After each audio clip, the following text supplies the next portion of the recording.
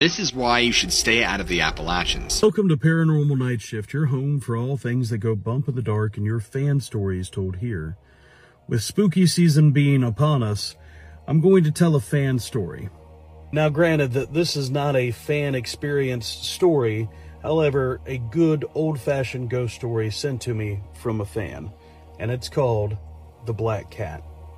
Now most stories that involve witches usually involve them making pacts and deals with the devil, going around collecting children and the innocent so that they can keep their eternal youth. And that's exactly what was happening in our town. Over the course of 2 or 3 months, multiple children had fallen ill and nobody had an explanation for it. And although my wife and I had tried, my wife was barren, no children to be had. It put us in charge of doing a lot of things for the town, trying to keep things moving. My wife was always in love with children and would volunteer to do so many things to help the children out, from running the library and the school to trying to help out at the hospital. We tried to keep everything happy and light while so many things were happening. Children becoming suspiciously ill or finding themselves in an early grave. It was a sad time in our town. My wife and I and other families got together and tried to do everything that we could for the families that had lost their children. It was a simpler time and things were not easily explained. Most of the town folk had already thought the idea of witchcraft was to blame.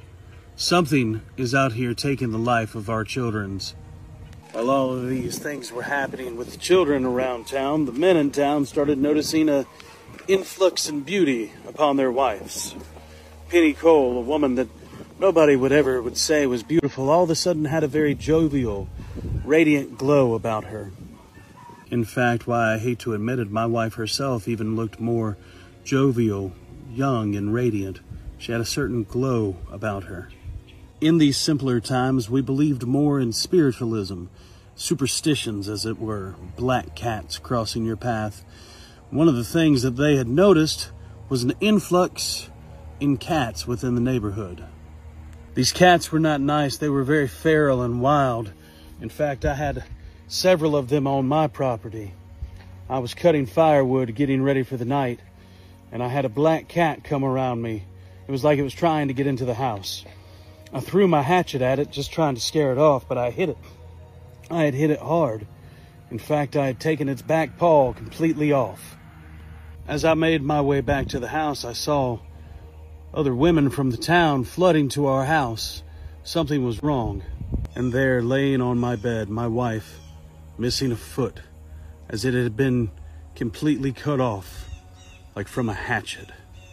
Now, these are old mountain stories, and I know that this one has had different tellings and has been told different times, but I absolutely love just classic Appalachian scary ghost stories. And if you have any classic ghost stories like this, since we are in spooky season, please send them to us. I think they are the basis for so many ghost stories. Just that history part of it that I absolutely love. I hope you enjoyed this one. It was one that I had been told several times as a kid, and I just got tickled when it was sent to me. So I hope you enjoy Paranormal Nightshift. Please keep sending in your fan stories, and thank you, and have a wonderful day.